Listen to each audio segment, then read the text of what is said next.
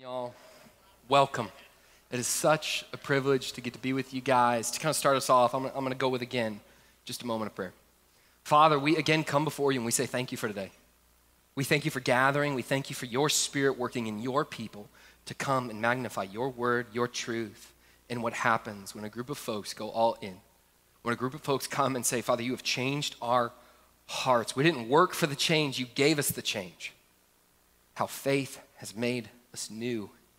And from that,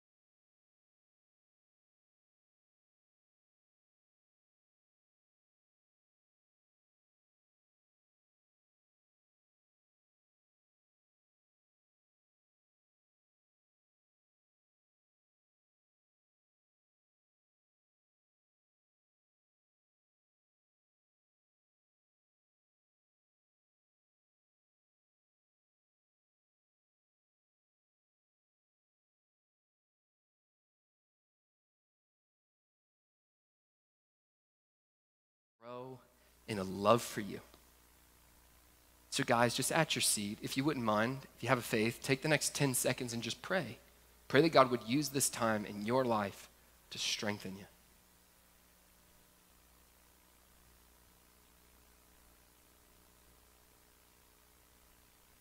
If y'all would, take another 10 seconds, pray for me and pray for our 5 different ministry partners and liaisons who are going to come and share about how they are excited for our help to serve this community.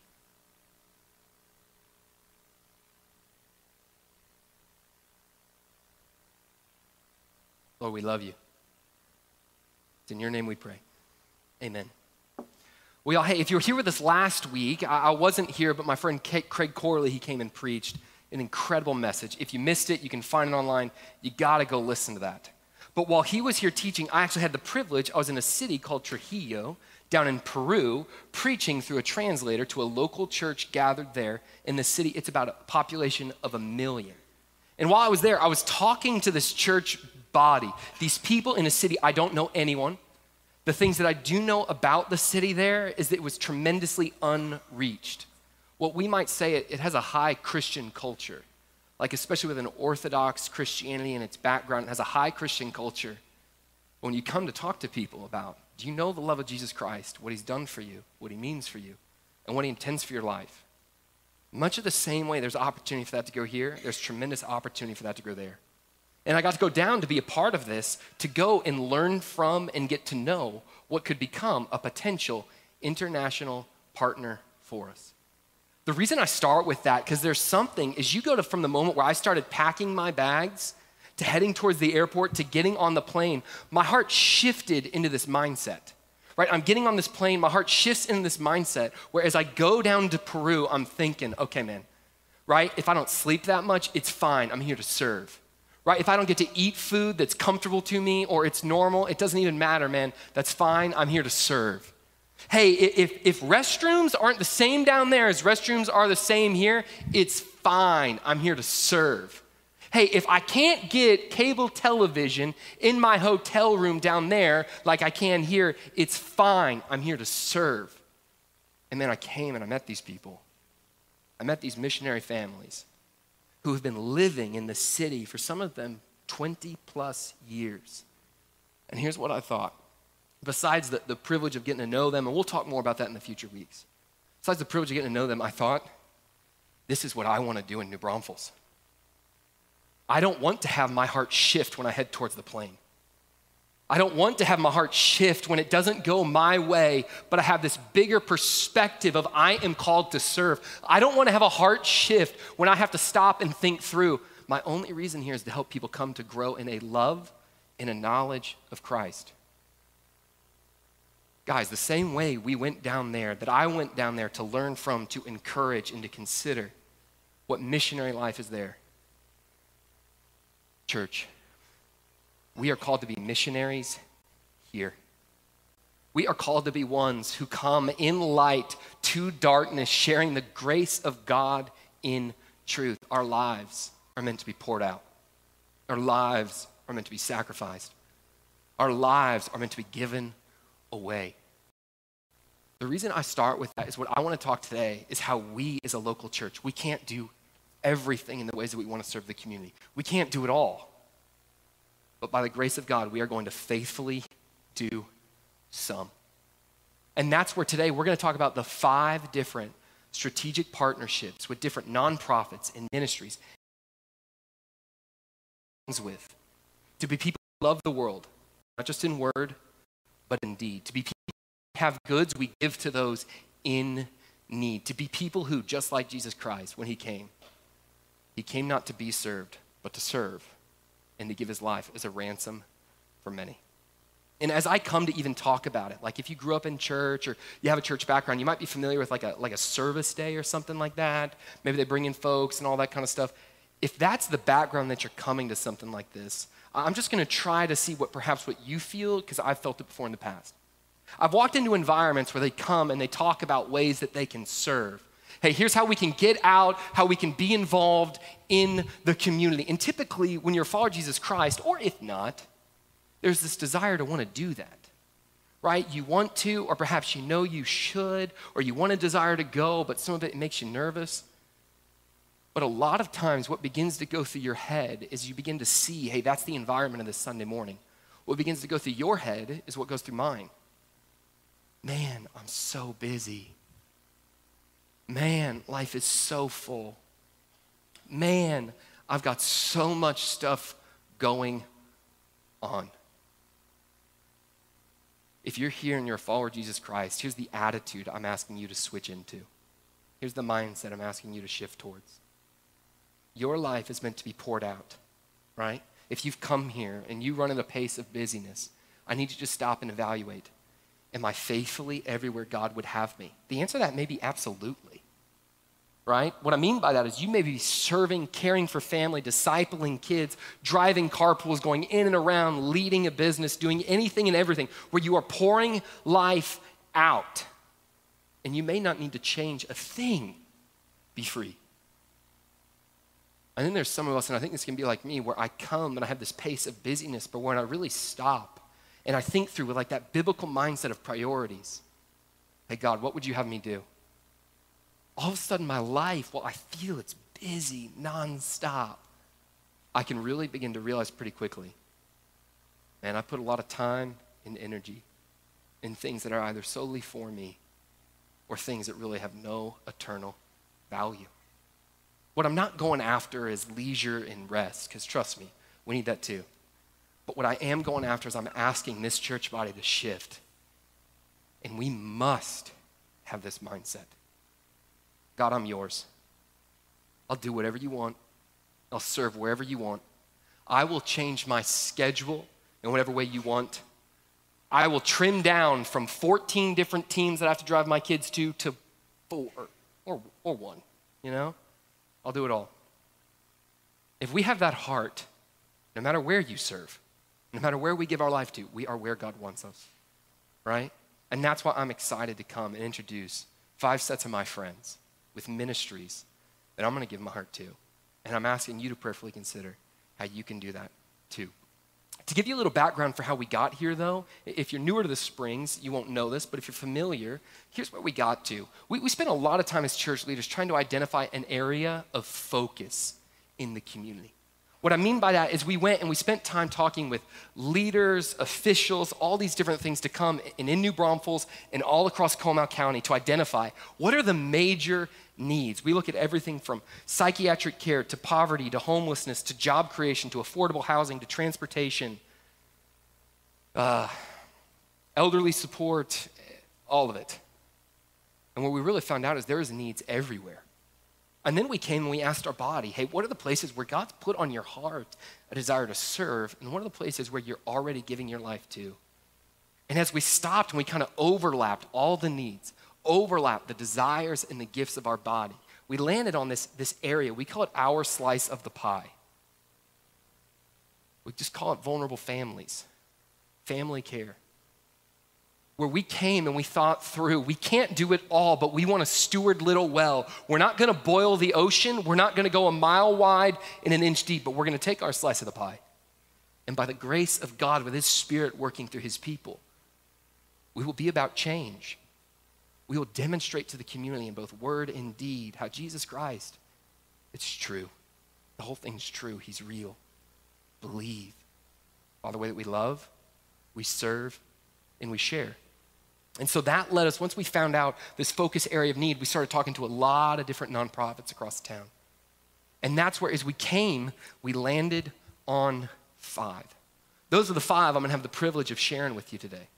Those are Options for Life, Pregnancy Resource Center, support for folks who are either considering an abortion, support for folks who have had an abortion, loving all people at every stage.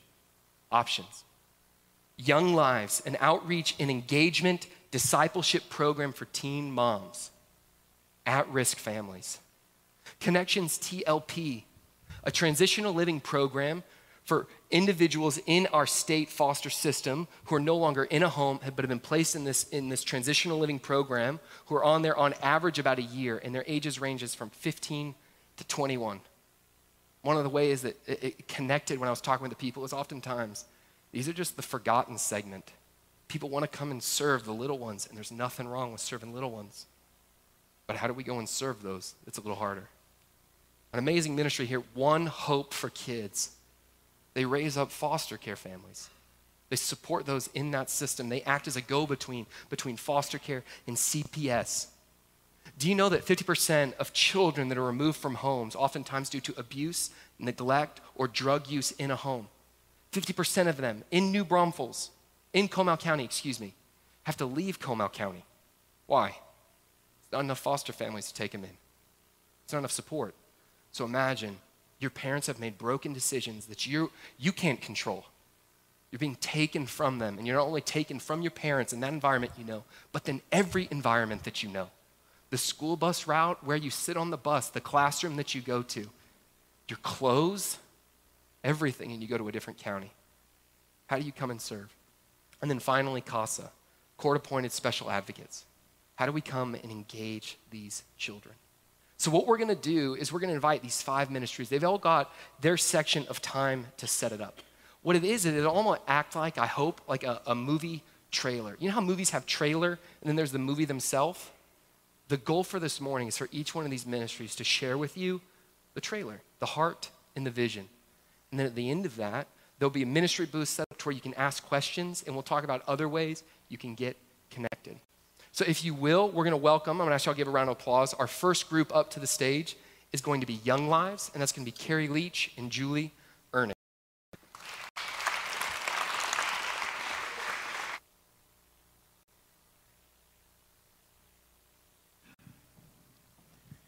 Young Lives is a part of Young Life, an international-wide ministry that we have here in New Braunfels. Young Life's mission is to enter into into the lives of adolescents and share Jesus Christ with them and help them grow in their faith. We accomplish this in Young Lives specifically by entering into the world of teen moms and building relationships one-on-one with them. We go to them. We don't ask them to come to us. So we do have a lot of things that kind of look on the outside as if like, hey, come do what we're doing. But really, our ministry is going into their world, meeting them where they are, loving them, and no matter what their decision, being with them, walking through life with them, the girls and their babies, children, really, gosh, they're not just babies, there's toddlers, and even like now these girls have kids my age. My age, not my age. I'm like their grandmother's age. Like, let's get that right. The babies are like my kids' age. I have 4 kids. And so we accomplish like going into their world through one-on-one relationships. So the heart of our ministry is mentorship. And so we fully believe that Jesus lived a very relational ministry, and he cared very much for establishing relationships with people. And so that is what we do. We try and live that out, and our goal is to make disciples. And so a typical month in Young Lives looks like something we call Club, and so this is kind of where we invite them to come to us, but first we have gone to them and gotten to know them, and then we invite them to something that feels like family. And so we have this thing called Club. They come, they have dinner, we have childcare for their babies, and then they get a time to focus and laugh, games, skits, silly, typical. If you know Young Life at all, it's all kind of that. We finish the night with a talk about Jesus, a piece of the gospel, and over the year we will share the gospel with them. Then we also, during the month, we have something called campaigners. And so twice a month, we have offered for our girls that are interested in going deeper and knowing something more about Jesus. We have a Bible study called Campaigners. And does not necessarily look like a Bible study, your typical everyone sitting in a circle. Generally, there are lots of babies, children, things, girls half paying attention. But we are always amazed at how much God accomplishes in that. And the girls feel free to come wherever they're at with their faith and ask questions. Some of them open the Bible for the very first time. And so we offer that twice a month. And then twice during the year we have camp. And so instead of sending our kids to camp, we actually take our girls to camp. And so our mentors grab their girls and their children and they go to camp, and it's bananas, but it's awesome. And so in a typical week, though, like I said, we are about relationship. And so in a typical week, a mentor is meeting with a girl at some point every day. And so if you ever catch them around town and you're kind of like, hey, maybe that's so-and-so, maybe from your church. And with the girl, it's probably that. We want them to invite them into their life. And so the girl with the mentor with their girl will just do regular life with them. And so this week, what that looked like was that we had a mentor invite a girl over for dinner at her house, and they just came over and they were doing what they normally do, eat. We all eat. And so she had her over for dinner. Another night, we had a bunch of visits to one of the campuses where a bunch of our girls live. They're in foster care together at SJRC, St. Jude's Ranch for Children. And so we did a house visit up there to see some of the girls. I also went up a separate time that same day, and we're trying to connect a new mentor with one of the girls there and get them kind of matched. It's like dating, sort of. Yeah, I kind of compare them like, it's like a blind date. I'm sorry, but here it is. And then Tuesday morning, we go to the high school and to Canyon High School, and we have a Bible study actually during school hours. It's allowed, I promise. The principal knows about it. But we had a Bible study with a bunch of the kids, and that's just any high school kid. And so I also go up there to encourage my teen mamas to come. And that night, we had our Bible study, Campaigners, this week. And we had actually a girl video conference in, so that was funny. In the chaos of all the babies and the Bibles and brownies and things that were out, we had like a girl like on video because she had moved away and wanted to be a part of it. And then that same night, one of our mentors was driving a girl home, and they ended up having a 2-hour-long conversation in the car outside her house, just talking about life and things that she had kind of gotten from Bible study and felt safe to open up with one of our mentors. And then we have one of our mentors also doing driving practice with some of the girls that we have that are 18 and still don't have their driver's license. And so she's going to actually talk to you next because she's one of your own. She's amazing and doing a lot of those things I talked about too. But this is Julie Ernest, one of our mentors. Just to be clear, if you want to be involved in Young Lives, you don't have to get behind the car with the teen mom. But it is an option, always. So I started, I guess, about 7 or 8 years ago. When I had young kids, was just thinking, this is hard. Being a mom is really hard, even on the best days with support and resources. And just felt God calling me to walk alongside and befriend some young moms who maybe were doing this in a harder situation. And I didn't know any teen moms. And when we moved to New Braunfels, I heard about Young Lives, and I thought, I think that's where I'm supposed to be. And so got connected with Carrie, and really, didn't know a whole lot, didn't have a whole lot of training. But the fun thing about Young Lives is it really has just been befriending and walking around alongside a girl who is doing so many of the similar things as me, although our lives have looked really different. And one of my favorite things about it is that I have a chance to offer the love of Christ and the hope and just the freedom and forgiveness that comes with following Jesus to these girls who most of the time are not hearing it anywhere else. And now when I read so many of the verses in the Bible that talk about serving the poor, loving the orphan and widow, breaking chains of injustice, all those kinds of verses, I think of girls' names. Like, I think of their stories. And that, for me, has come through, like, I'm connected with those girls and those stories because of Young Lives. And it makes those parts of the Bible so personal, where it's not just this general, like, serve those who need Jesus, but it's like I really think about those individual girls and then have an opportunity that week when I feel convicted to share with them, like, okay, I'm going to see this person on Tuesday, and that's, how I'm going to live this out. That's been it's been a great connecting point for me to truly know those girls. And when John was showing that first slide of all the different areas of ministry, and the needs around New Braunfels, like homelessness, hunger, prison ministry, et cetera, I was thinking in Young Lives, through those relationships I've had over the last 7 years, we've covered all those things. So like some of the girls sitting in our living room at Bible study have been homeless. They have suffered through abuse. They have been through broken relationships.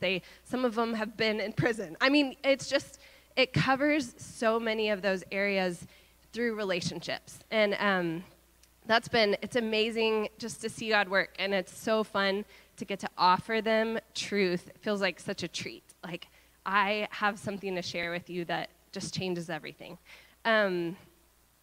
And I just started mentoring a girl this past week, a new girl, and she was telling me some of her background, and I was thinking in my head, and I even told her, like, we are so different. Like, my background, my childhood is so different from your childhood, and yet I want to be friends with you. Is that okay with you? Like, can we still get to know one another? Will you be open to that? Because I am, and she said she was, and so we're going to just start on that journey of just talking, really. It's not complicated, and it's a lot. And then Young Lives offers, like with Club and Campaigners, the nice thing, too, is then we have something to bring the girls to, where we're not just on our own in the world mentoring them, but we've kind of have that support of the group. So it's been such a blessing for me, and we are looking for 4 new mentors or praying for that, and so that may be something that sparks your interest and we can talk to you more about. Also, somebody asked me the other day, like, with the men, like, how could men be involved in this? And I know sometimes mentoring can become a family thing. That looks different with every situation, but, when girls come over to dinner at our house, to be around my husband too, Brett, and we're getting to kind of pour into her as a whole. Bunch of other ways to get involved, more on the peripheral parts of the ministry, and so we'd love to talk to y'all more. John will talk about a few of those ways, and we'd just love to be part of that conversation with you. So, thanks.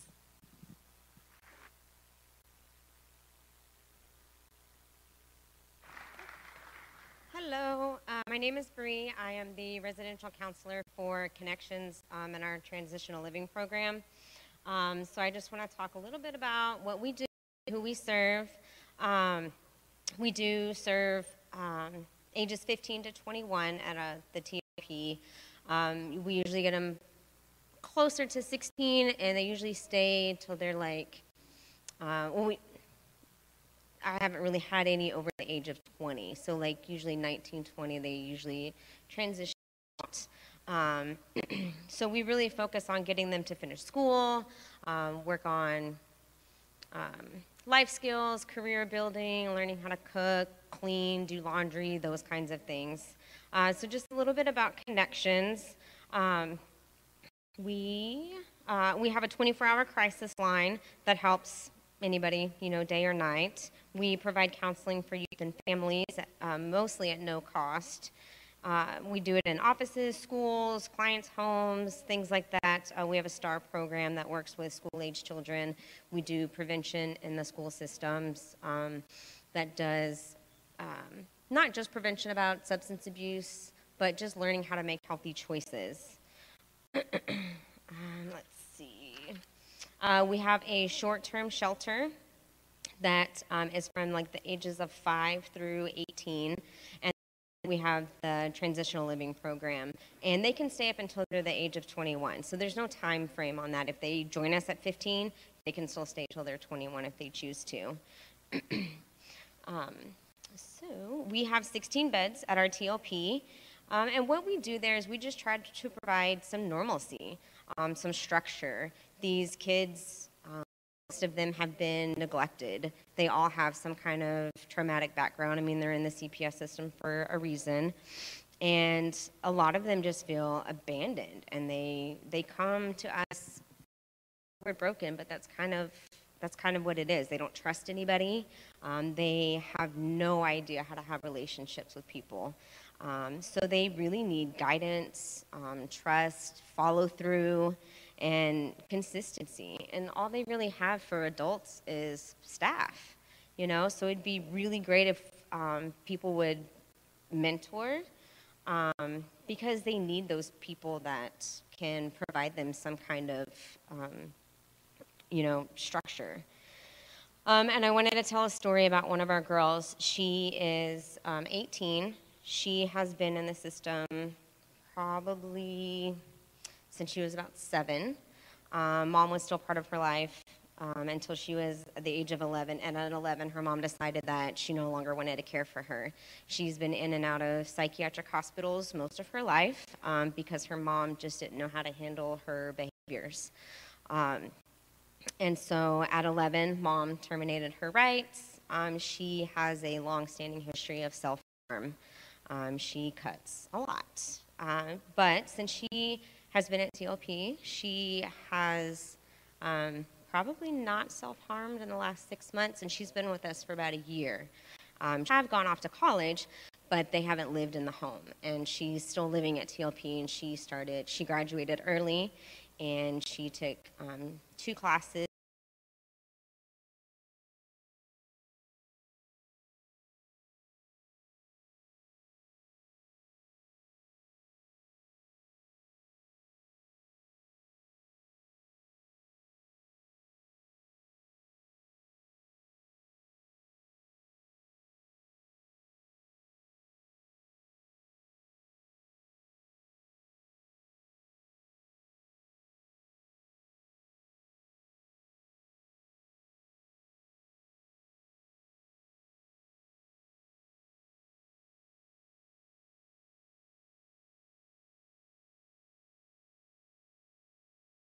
Online through college in the spring. Well, we have started an equine therapy program. I started this up about a year ago, and it's starting to take off, but it's not perfect yet. But I got a rescue to donate 2 horses for me, and they live just right down the road from TLP, and so I'm going through the process of getting certified and taking the youth out there to do some work with the horses. And it's a great certification. It's called Natural Lifemanship, and they really teach about connection and relationships, and for these youth to learn how to have connection with themselves before they can have connection with other people, but they learn it in a healthy way. So just a few things about connections. We are going to have an open house at our shelter, which is right down the road, on October 29th from 2 to 4. And then at our TLP, we'll have one November 15th from 5 to 6:30. So we are looking for people who want to mentor. If you have any special talents or skills like carpentry or whatever, maybe come and help us fix something up because our building is super old. Driver's ed. They don't have the privilege of learning how to drive, so they wait till they're 18, but then they still have to have a car and take the test and stuff, which is really hard for them. Extracurricular stuff, if y'all do sports, that would be great to try to get them involved. Are y'all ready? So those are just some things that I feel like if y'all could, donate your time, that's really all they want. And I'm going to let Andy take over from here.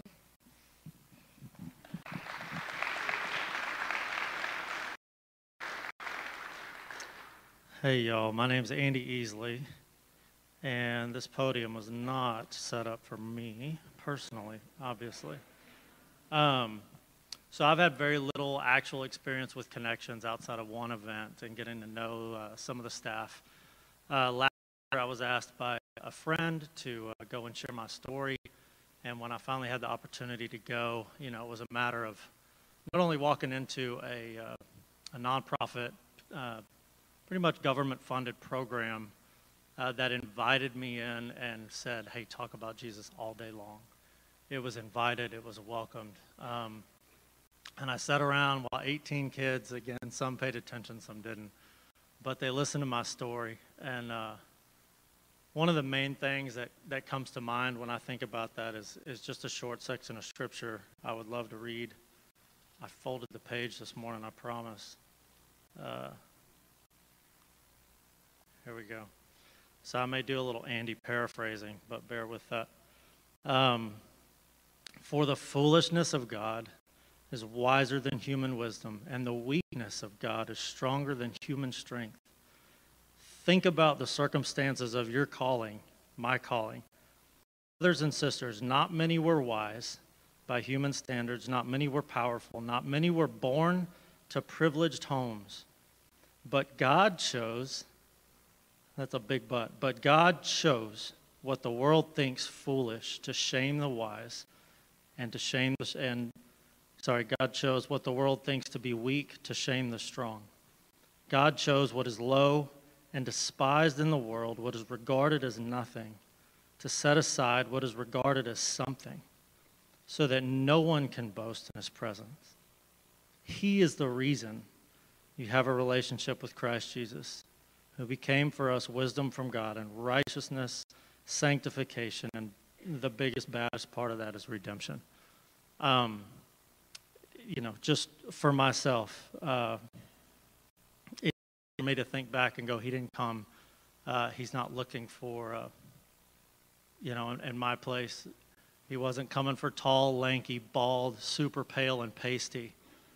But somehow he looks through the crowd and he pointed right at me. So when you think about these kids, John kind of mentioned them as the forgotten.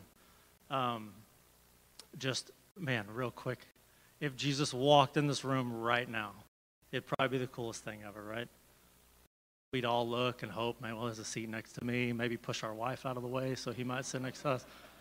He's not sitting by you.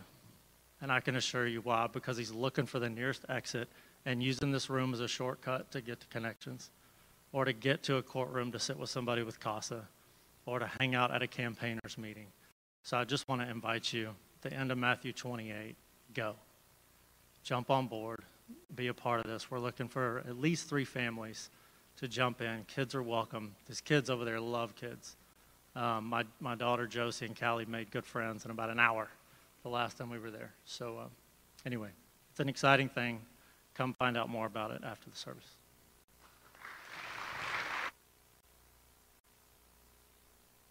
Hello, my name is Mark Gamarillo. I am the foster parent trainer for One Hope for Kids. There's just so many things I would love to tell you about how you can serve with us.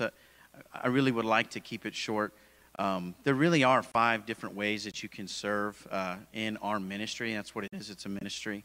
Only one out of the 5 is to actually become a foster adopt parent. There are 4 other ways that you can serve. And so we would love for you to come to the table and speak with us. What I will tell you is this.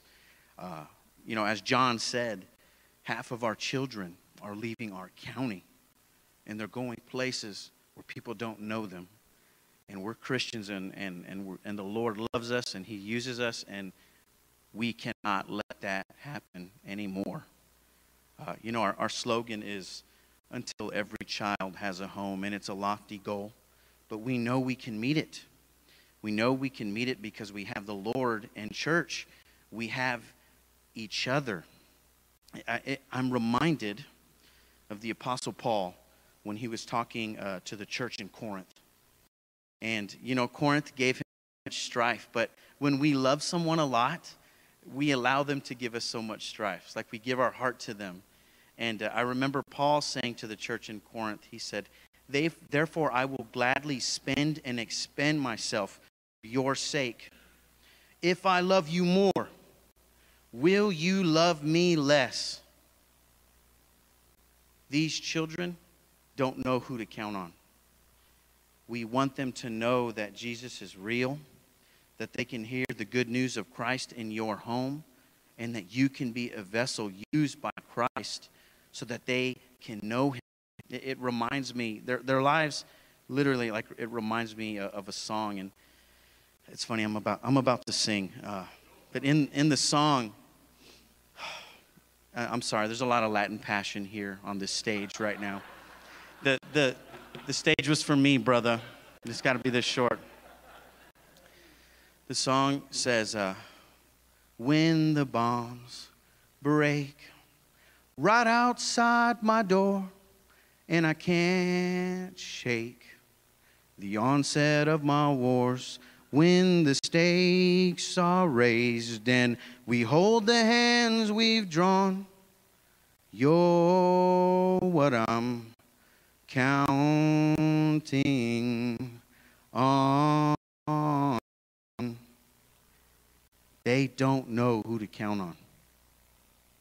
We want them to know that they can count on you because of who Christ is in you. Will you come visit our table? We're going to be over there. Come say hello. We would to know. Thank you.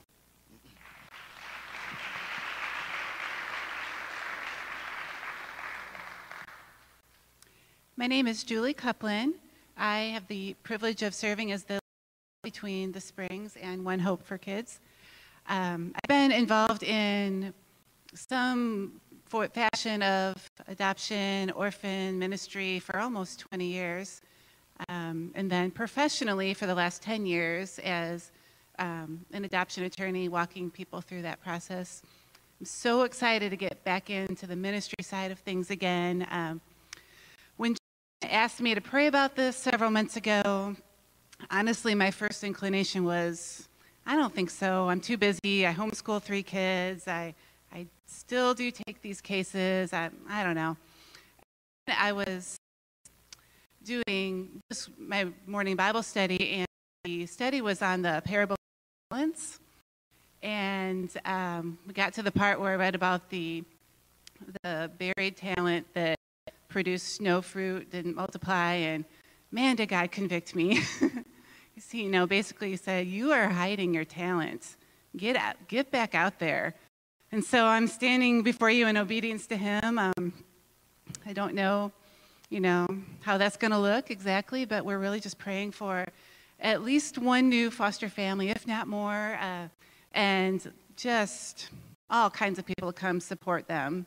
And we have the table in the back, and also please just put on your calendars and your mind, next Sunday, right after church, there will be a 1-hour informational meeting that will just go into more depth on how you can jump in and serve in this way. And lastly, just a brief little story. John had asked us to kind of share our heart as to why we think people should join up in this ministry. And as I was thinking through that, I was sitting with my little boy, who was 5, and as 5-year-old little boys often do, requires a lot of direction, discipline, correction throughout the day. And I feel like there are some days where all I do is correct him, and I think he probably feels that way too. And so about a year ago or so, I started kind of at the end of the day often saying to him these 3 things, just a reminder to him. I say, buddy, you are a blessing. You bring so much joy to this family, and I love you so much. And then it hit me that the kids in our backyards that are here the exact opposite. Maybe not in words, but in treated. They're hearing, you are not a blessing. You bring trouble into this home. Nobody loves you. And if we can do anything to correct that, I don't know. It just really hit me one night when I was in there saying that to him. And I pray that his older and grown man, like he still remembers those words. And the children that are out there that hear the opposite, that maybe we can intervene, and they don't hear the negative going through their brains when they're grown-ups, but they remember that family that took them in and told them, you are a blessing, bring joy to this world, and you are loved.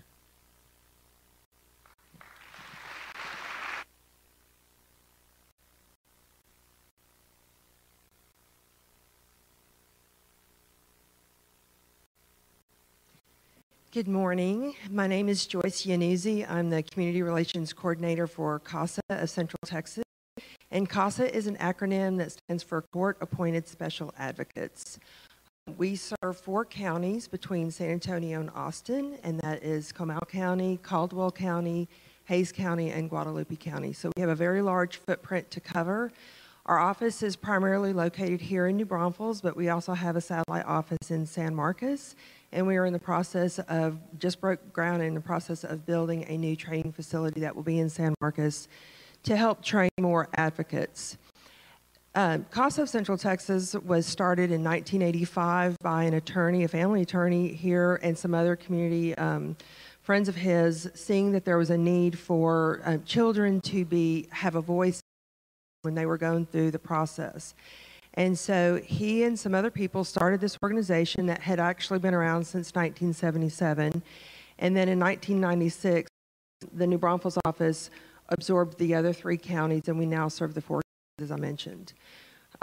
We have a very large area to cover. There are a lot of people that have been moving into Comal County and to Hays County primarily. They're 2 of the fastest growing counties in the country, I know. So when people move here, they move here with their problems, unfortunately. And there are a lot of children that we have that have been removed from the homes because of physical abuse or neglect, and they do not have anyone in the courtrooms that are representing their best interests. And that's what our advocates do. They are volunteers in the community, such as yourselves. They are 21 years old, and they have to pass a background check. But once they've gone through the training that we provide for them for free, they are then sworn in by a judge. They become a guardian ad litem.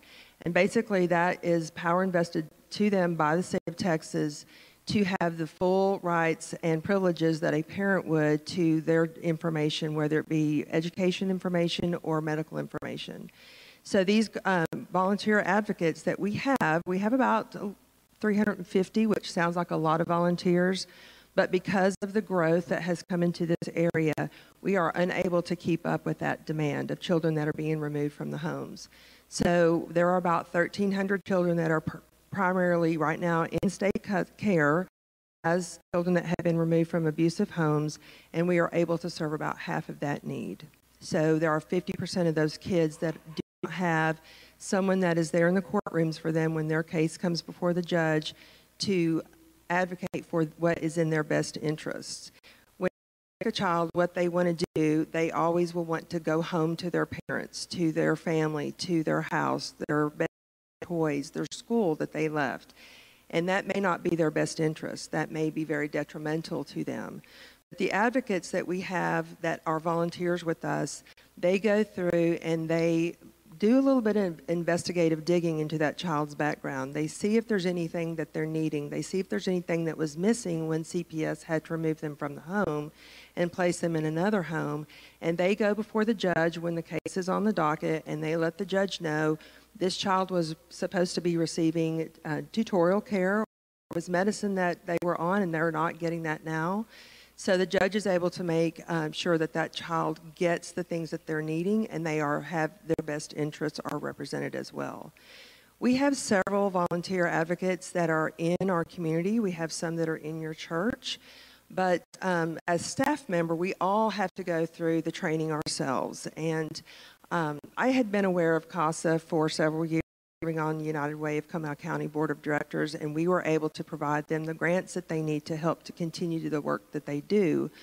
But the moment that I really got why CASA was here was during part of my training, we have to go and do courtroom observance at the family courts. And just so we get a really good idea as to what it is that the courtrooms do, and then also if there's an advocate there, what their job entails. And there was one case in particular, and this was here in Comal County, where the judge had called this case before her. She was looking for the family members, the parents, the child's parents were not there. The child was not there, thank goodness to hear this, but the child's parents were not there. The family that the child was placed with did not show up. The attorney for the child was running late, so there was nobody there to speak for this child. There was not a CASA advocate that had been assigned to it because this did not have enough advocates to cover all of these cases. So when the judge said, "Is there no one here to speak for this child?" and it was silence. And if you could have seen the little light bulb go off over my head, that was my aha moment. That's why we have CASA. That's why we have advocates. And that's why I am here to help get more community members involved to take care of these kids that are in our community. Abuse does not discriminate. It does not know color. It does not know race. It does not know religion. It does not know education. It does not know how much money you have or don't have. There is abuse in our community, in your neighborhoods, in your kids' schools.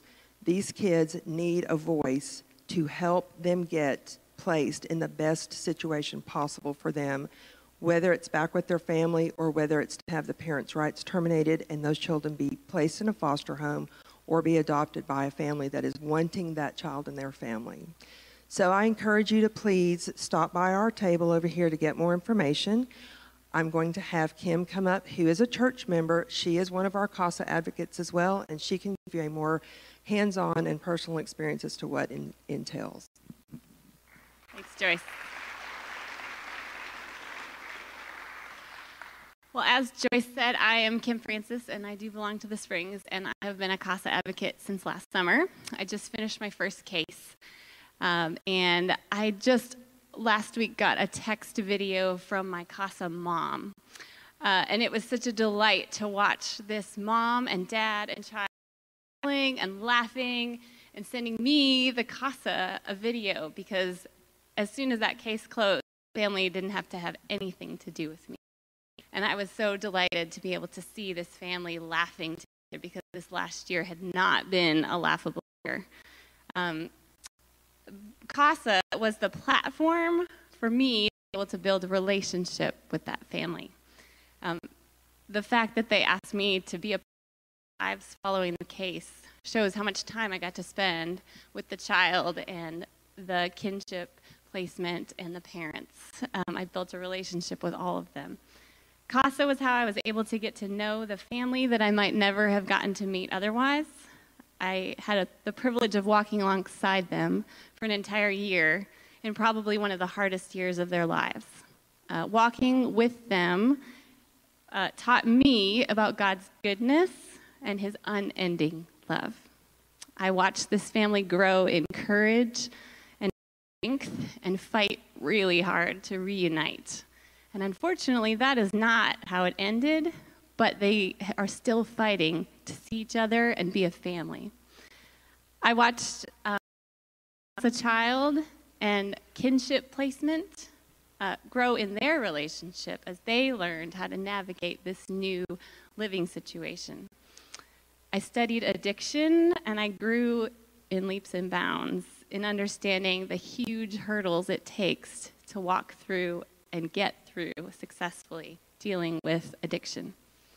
I observed a judge who does her job with excellence, giving the perfect amount of toughness and mercy to families in her courtroom every week. I learned from a supervisor who supported me fully and these families and gave 100% to her cases.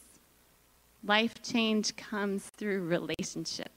And that's part of why I love CASA so much, is because I had to build relationships with these families. Jesus commands us to pour out our lives for the hurting and the voiceless and the hopeless. And we have to go into the pain and the darkness and bring the light that we've been given. And that's why I love CASA. I get to go deep into these lives of those who I may never have met before. I get to be a voice and an advocate for a child right here in my own community. My life is richer, and my relationship with the Lord is much deeper because I am a CASA. We're praying for at least 2 new court-appointed special advocates from this Springs community, and I hope that maybe you will be one of them. Thanks.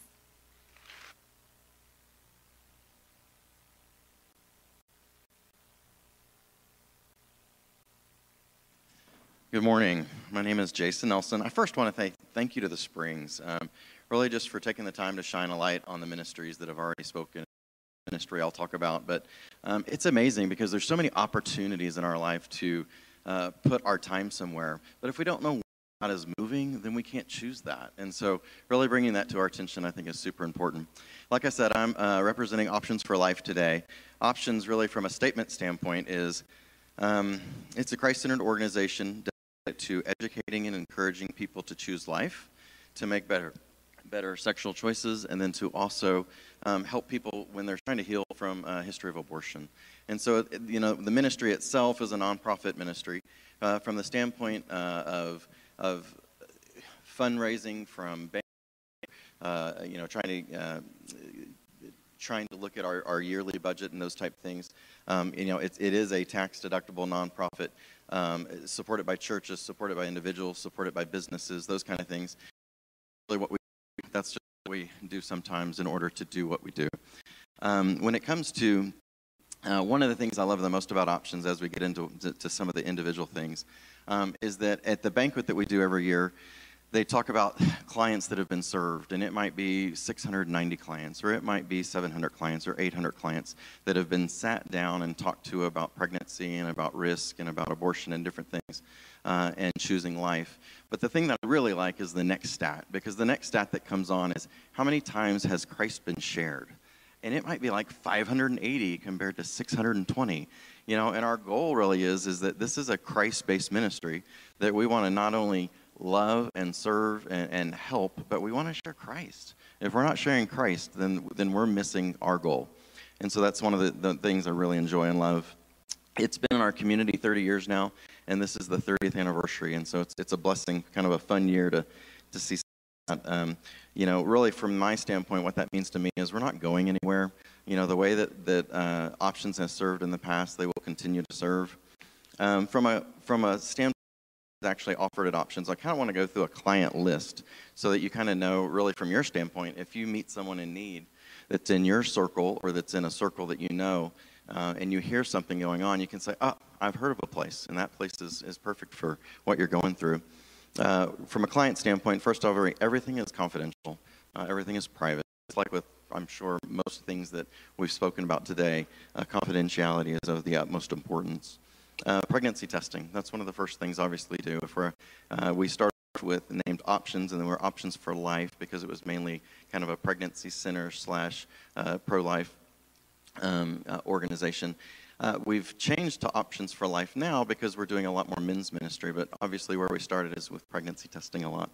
And then we also do some limited obstetrical ultrasounding, which we know that if you have a person who's at risk for abortion and you bring them in, and you show them their baby with an ultrasound, their chance of choosing life is about 99 point something. I can't remember the something. But that's amazing. Like, that's a percentage that, for me, is hard to believe. I mean, I'm like, oh, probably 70%. Oh, probably 80%. But when God shows us what grows within inside us, it changes, and there's a bond there. And so, so that's an important thing to do. We do some limited STI testing, which is sexually transmitted infection. We do abortion recovery support, and then abortion alternatives. We do referrals to other community services. So many of the things you've heard about today, that would be something we can connect with also for referrals. We do abstinence education, and then assist victims, which we'll talk about a little bit more. And then parenting classes and Bible studies. This is a piece of the puzzle that has really grown in the last few years. The court system now, especially with a CPS and other situations where a child is pulled out of a home, they now require parenting classes, and I'm sure they have for years, but now they've asked Options to be more involved in that. And so now we have multiple classes during the week where we bring people in from the community and we sit down and we talk about how to be a parent. And obviously that's a Christ-based system. And then the other thing that's really neat is if our goal is to share Christ, well then we're sharing Christ during that time. We're having breakout sessions and sharing Christ, which is a neat way in. And then the last thing really from a client service standpoint is car seat education and installation. How can you partner with Options? How can you be involved, and what do we need from our community, and how can you share Christ better with those through us? Prayer. I mean, that's one of the biggest things we do. I'm on the board with Beth Owens, and one of the things that we see consistently is when we get to a wall and we don't know the direction, we just quit and we just start praying. And I can't tell you how many times in the last 5 years we've had a struggle or a hurdle that we thought we don't know the way around, we don't know the way over. And so we as a board just said we're going to start praying. And literally within like 4 days of continual prayer, Beverly, who is the head administrator there, will call or send a text or say something like, miracle, and give us the history of that. So your prayer is coveted. And so if you could do that, that'd be amazing.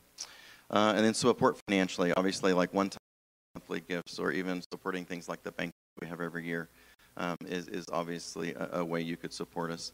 From a volunteer standpoint, we have a resource center, and that resource center is kind of like a boutique shop.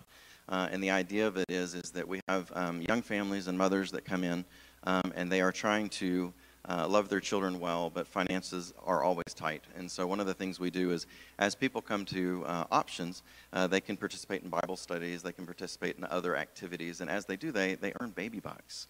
And they can take those baby bucks to kind of our boutique store, and they can get all kinds of things, like diapers and clothing and bags and different things. And so it kind of encourages them to be more involved in order so that they can earn things in our store, which is great. So being a volunteer in that setting is kind of fun too. And so if it's one of those things that you're a social butterfly and you like kind of floating around and enjoying time with people, that's a great opportunity to be kind of a piece of that puzzle. Another part is clientele. So when we have people who are come in who are at risk for abortion or are newly pregnant or don't know if they're pregnant, or exposed to an STI and are worried about being infected, we sit down and we kind of have a medical side to our building, and it looks similar to a doctor's office, and we go through and we have rooms. But really it's a time that we can spend in prayer and sharing and also in just educating people about what their choices are. And so those are kind of the two opportunities that from our church body we would really like you guys to consider. Donate baby items is one thing. Is one piece. We have a bottle drive every year, and multiple churches will pull in bottles, and we just stuff them with change. We stuff them with dollars, and that's a way of giving. The other thing is baby showers, which I just found this out because Beverly told me yesterday. Didn't know we did baby showers, and so I kind of said, "What's a baby shower?" Which it's not that baby shower. And she said what they do is like they have just encouraged like Bible studies or groups that are around town that get together on a routine basis. For us, it might be small groups, but you say, "Hey, let's have a baby shower this week." And people bring wrapped gifts that are baby shower gifts, like girl or boy, and you just bring them and give them, and then we get them to Options. And so when we do have someone who has delivered a baby and they don't really have access to things that we would call baby showers, we can give those gifts and give them to those families, which is pretty amazing.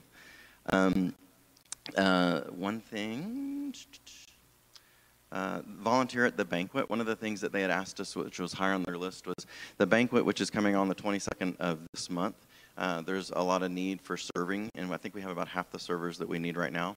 So if you don't have anything going on a Tuesday night on the 22nd and you'd like to serve for the banquet, it will be over at the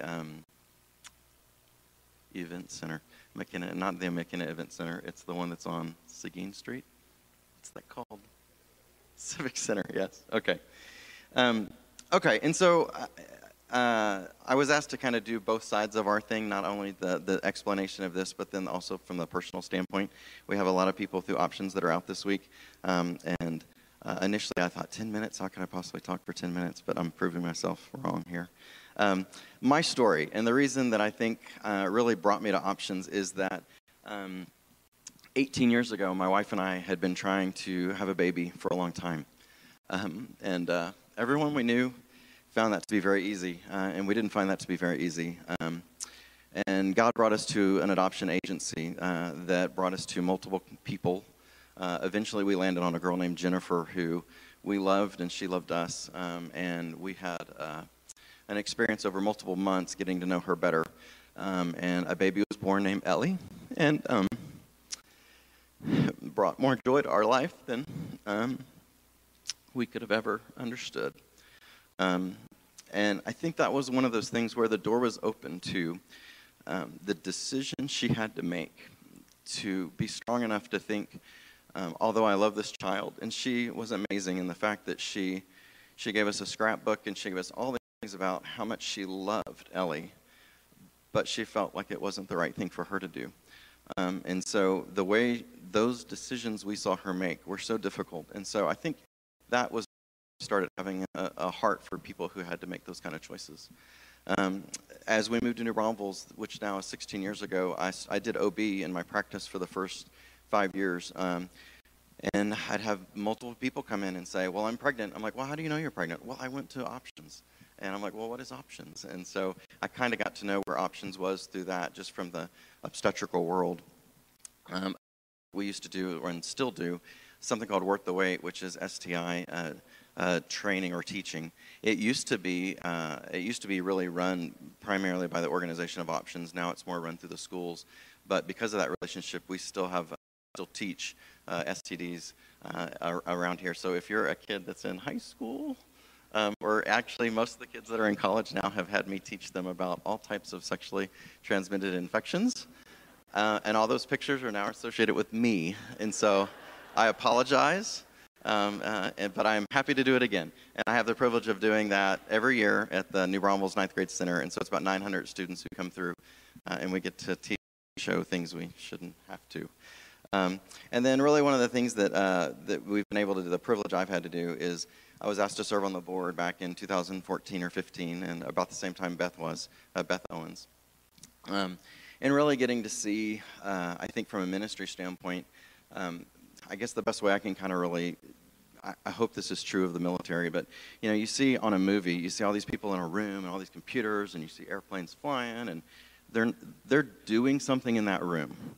They're guiding, but what I hope they also see is the infantry that's on the ground, because the blessing that I've seen at Options is being able to serve on the board has been great, but being able to see the people that come through is amazing, and being able to see the volunteers who give their life and give their heart and show up day after day is amazing. And so I hope from that standpoint that everyone gets to see when they serve on a board. And then lastly, from a volunteer standpoint, we are asking for 2 volunteers, 2 for the resource center and then 2 for client situations. And so if you could be in prayer about that. We do have a mandatory training that comes with that, and it happens to be December 3rd and 4th, which is right around the corner. So if that's something that you guys would be interested in, we'll be at the tables. Thank you so much for your time.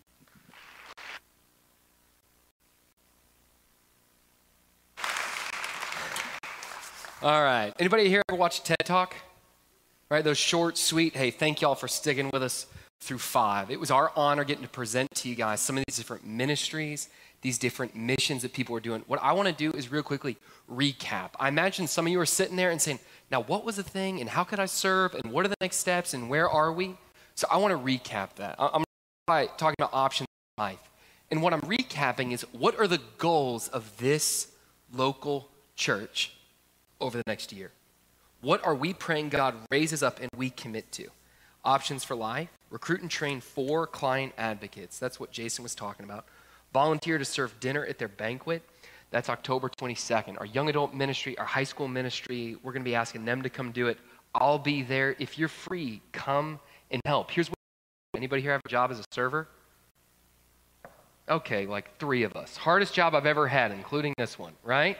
That is absolutely what you're going to do. Come and do it. We're going to host a bottle drive. We'll likely do that in spring, summer. Young Lives continuing on. We're raising up 4 of those weekly mentors to go and engage teen moms, to enter into the world, to meet them where they are with the love of Christ and the help in the midst of the season.